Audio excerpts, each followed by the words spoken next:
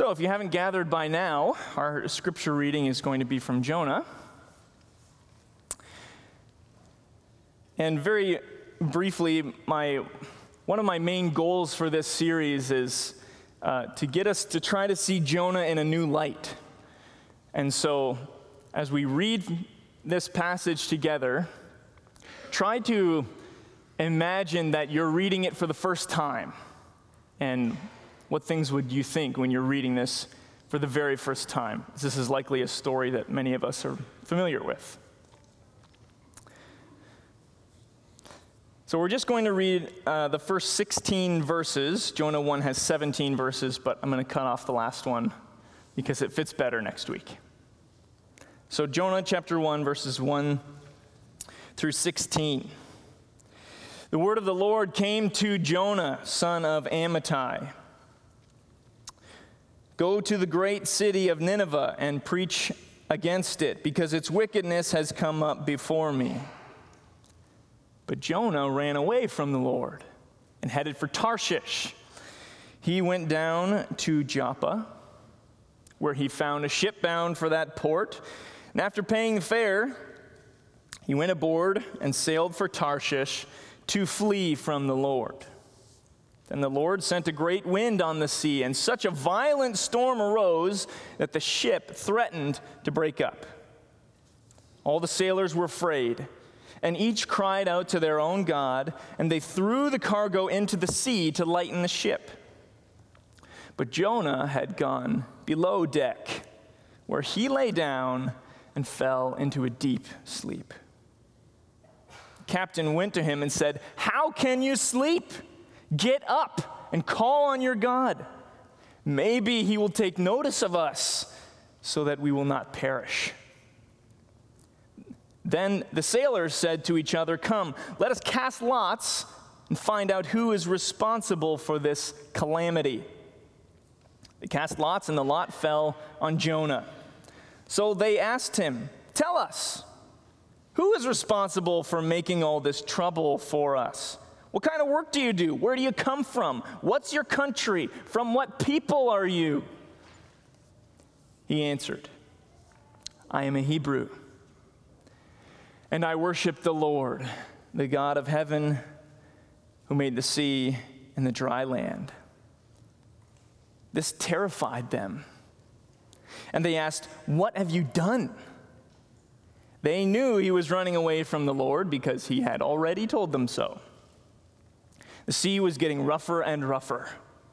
So they asked him, "What should we do to you to make the sea calm down for us?" "Pick me up and throw me into the sea," he replied, "and it will become calm. I know that it's my fault that this great storm has come upon you." Instead, the men did their best to row back to land, but they could not, for the sea grew even wilder than before. Then they cried out to the Lord, "Please, Lord, do not let us die for taking this man's life. Do not hold us accountable for killing an innocent man. For you, Lord, have done as you pleased." Then they took Jonah and threw him overboard, and the raging sea grew calm. At this, the men greatly feared the Lord, and they offered a sacrifice to the Lord and made vows to him. This is the word of the Lord.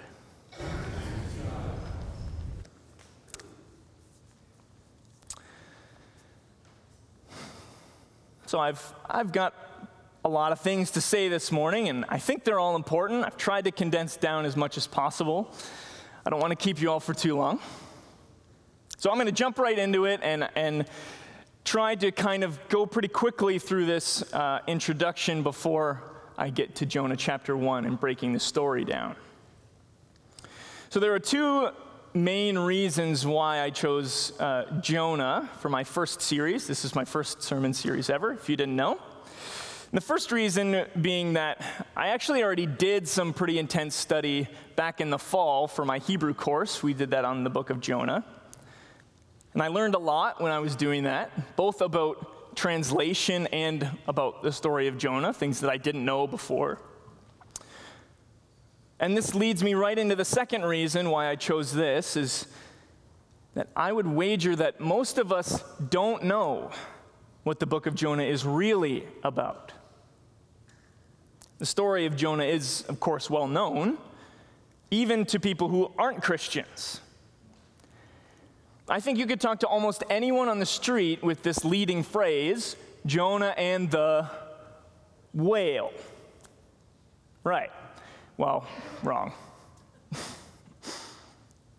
You see, as an example, Jonah never interacts with a whale.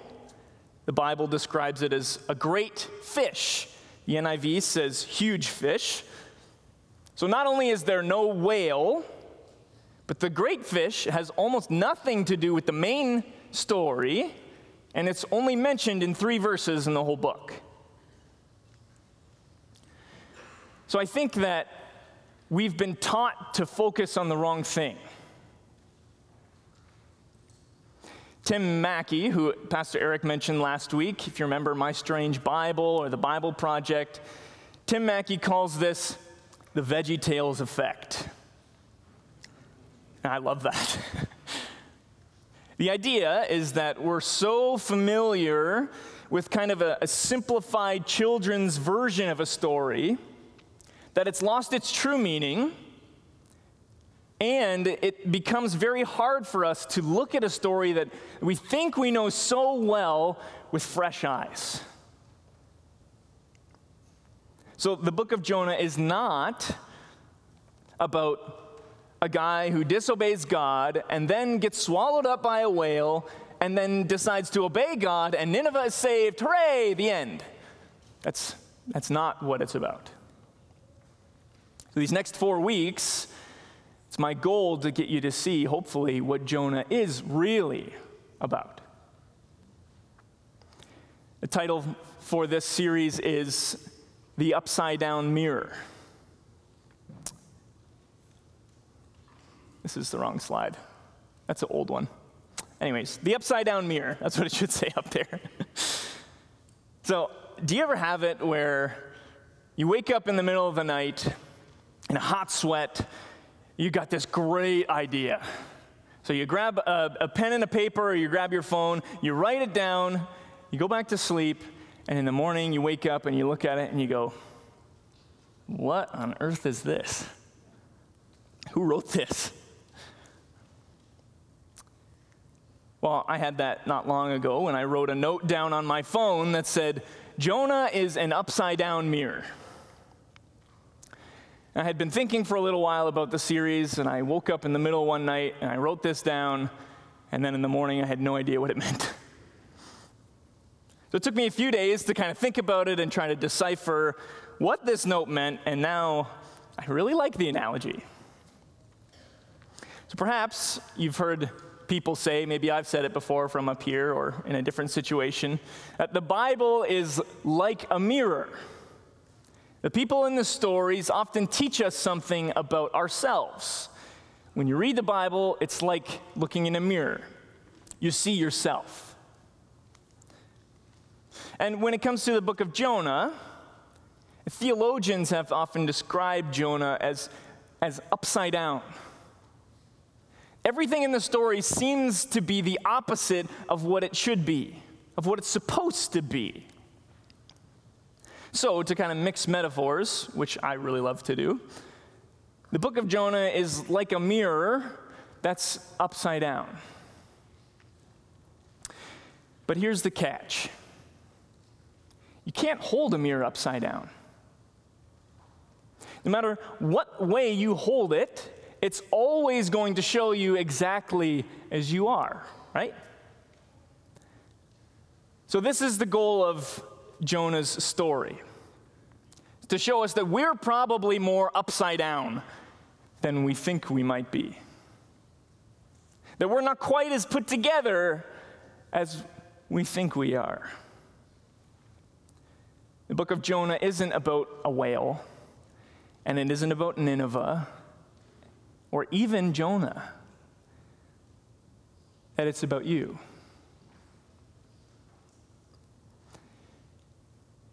For the next 4 weeks, we're going to talk about exaggerated stories and over-the-top characters, Jonah being the most notable. who we really want to point a finger at and say, I would never do anything like that. And if you find yourself in that place, which I did many, many times when preparing for this sermon and this series, and you're falling right into the author's trap, the upside-down mirror. So this is part 1 of 4 in this upside-down mirror series, and today's message is titled, A Misunderstood Story. So after that kind of lengthy intro, hopefully you see a bit what I'm getting at, and we're going to try to keep embracing this idea that the biblical story of Jonah is a little bit different than the VeggieTales version many of us have come to know and love. So when we're studying a book, we have to know a few things first, which will influence the way that we interpret what's on the page. The first thing that we have to note is the author, who wrote it and why. In this particular book, the author isn't outrightly stated, but it's not unreasonable to assume that Jonah himself wrote this. Most prophets wrote their own books. But there's more to this prophet's book than meets the eye, which we'll get to. So next we have to look at the genre of the book. Is it historical?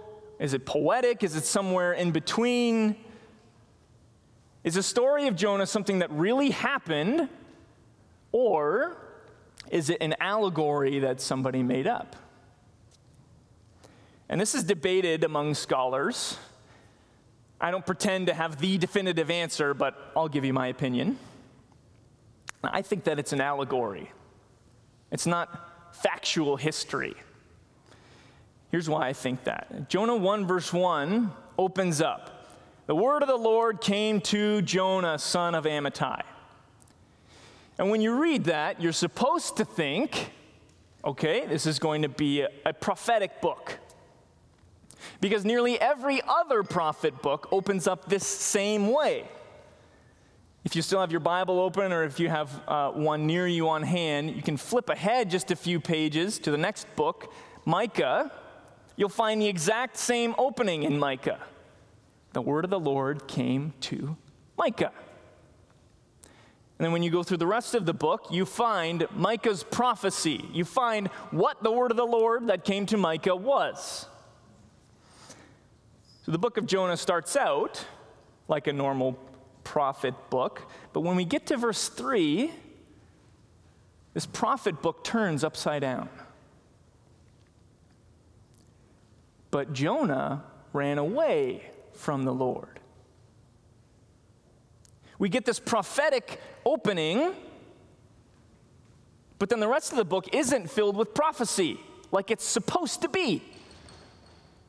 Instead, we find a story about a prophet who runs away from God. So right from the very beginning of the book, the author is messing with us.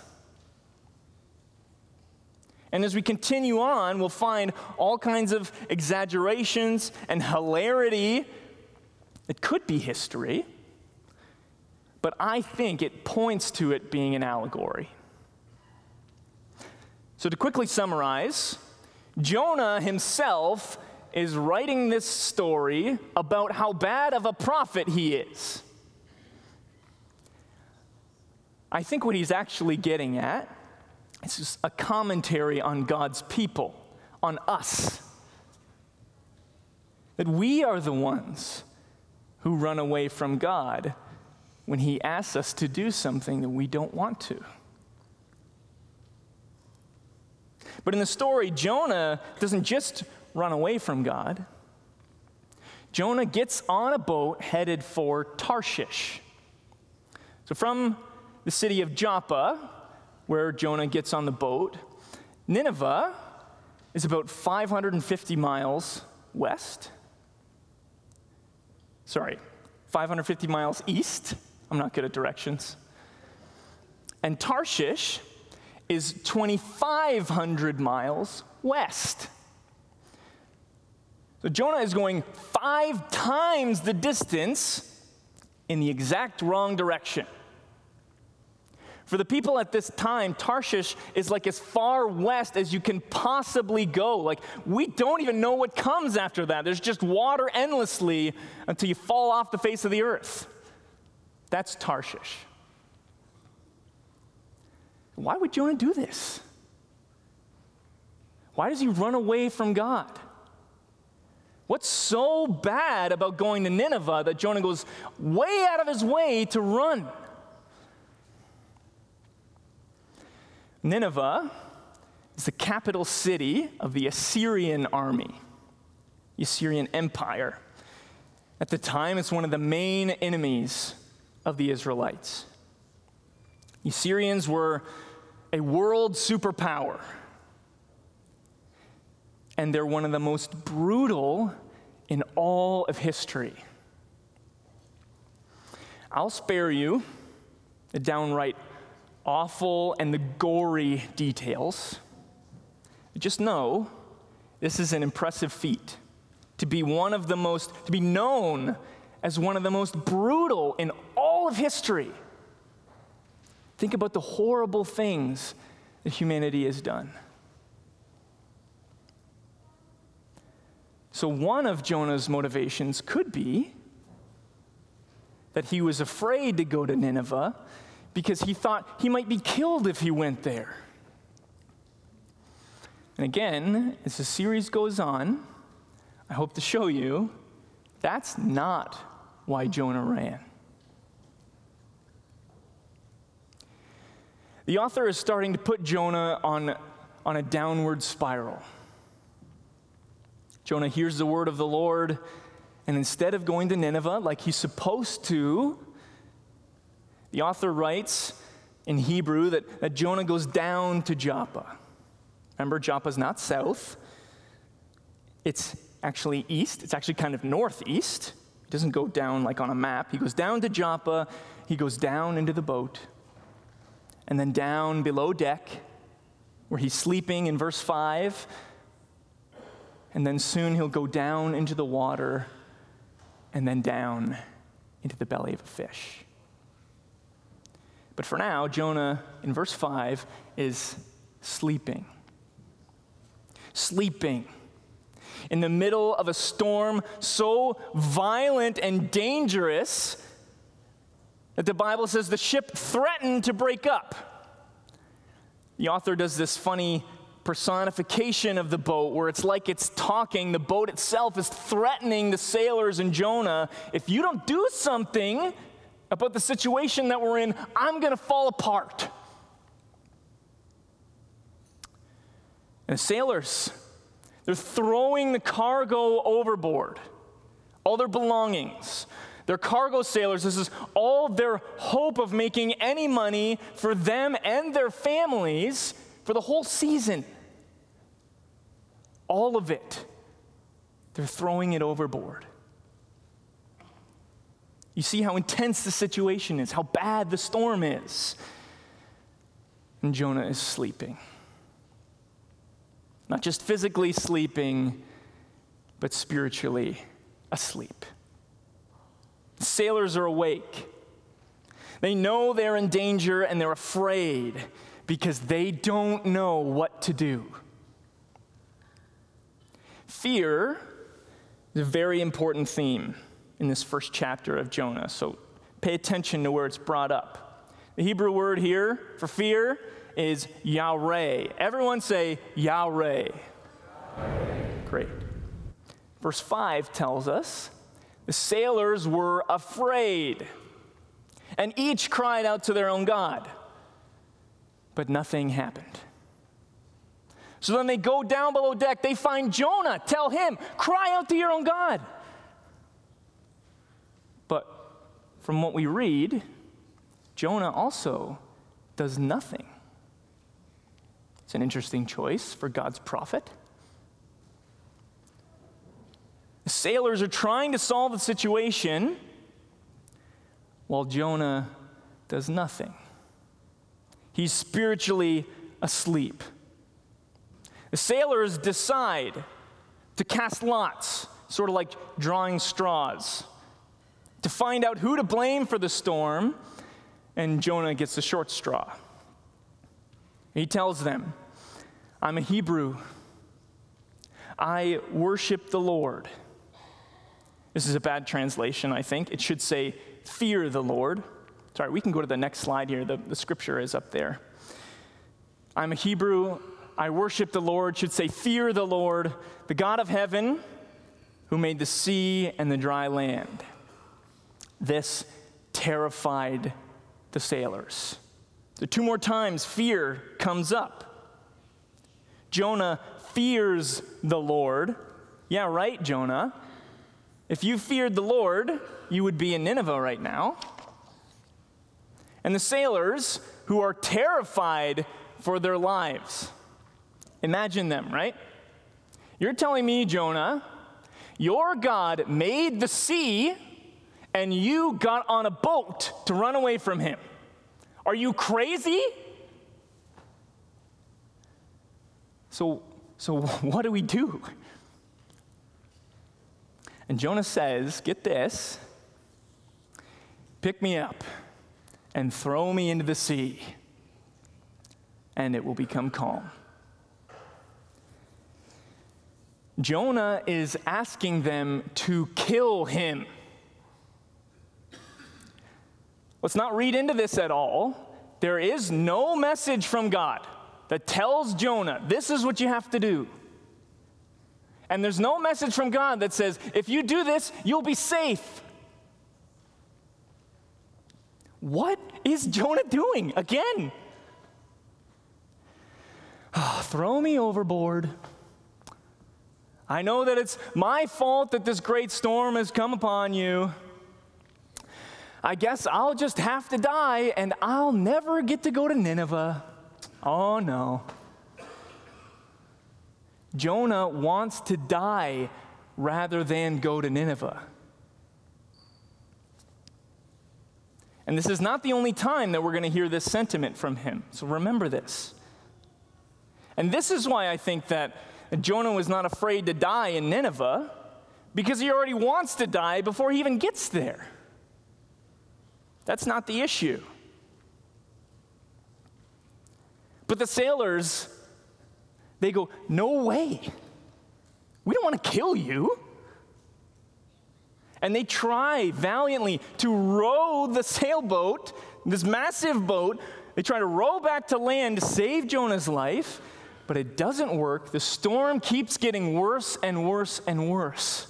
Nothing is working.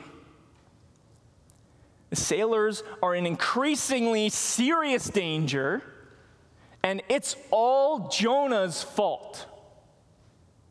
They're trying to save him desperately, and he does nothing to save them. God's prophet does nothing. Doesn't he care at all about the people around him? How can God's prophet behave this way? What a joke. Remember, the story isn't about Jonah. It's about you and me. The mirror may seem like it's upside down. God's prophet doesn't behave this way. God's people don't behave this way. I don't behave this way, right? I think it won't take long to see we're more like Jonah than maybe we care to admit. And feeling like you're superior to Jonah is just the first indicator. Again, if that feels a bit like you're being personally attacked, just know that I'm right there with you.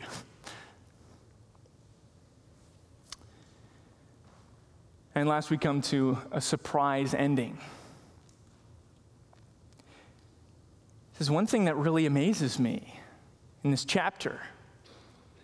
Even this Jonah, who selfishly runs away from God, who puts others in danger, who wants to die rather than obey, that God still uses him to produce faith in the people around him.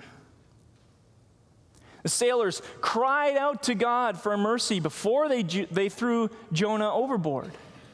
This is the first prayer in the book, and it comes from the pagan sailors, and again, not from the prophet of God. And when throwing Jonah overboard miraculously works, verse 16 says, "At this, the men greatly feared the Lord." Fear shows up one more time. In Hebrew, Yahweh is repeated. You might say, like, that the men feared a great fear of God. It's not fear of the storm that they feared earlier, not the fake version of Jonah's fear of God, but genuine faith is produced in the sailors. The sailors realize that despite the crazy prophet, the Lord is a God worthy of worship. He may be the God who sent the storm, but he is also the God who brought them safely through it. And proof of their faith is in the second half of this verse. The proof is that they make sacrifices, which they would have to do back on land. The boat's too small to make as big of a sacrifice as they would have to make. And they vow to be faithful to him, just as he was faithful to them. You see, God is not limited by Jonah, who would rather die than see his enemies receive mercy. You see, the difference is that God was willing to die so that his enemies would receive mercy. Jonah wanted death to avoid it, but Jesus died to ensure that you and I would be able to receive mercy. Jesus died for Jonah and for the sailors, and even for the brutal Ninevites. Jesus died to show you mercy. And he asks you to show mercy, even to people who you think don't deserve it. Are you okay with that? Let's pray.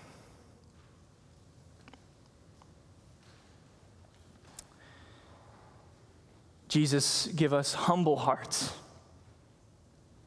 Help us to see the ways that we are just like Jonah, that we would stop pointing fingers at other people and we would start sharing the same unconditional love and mercy that you give to us so freely.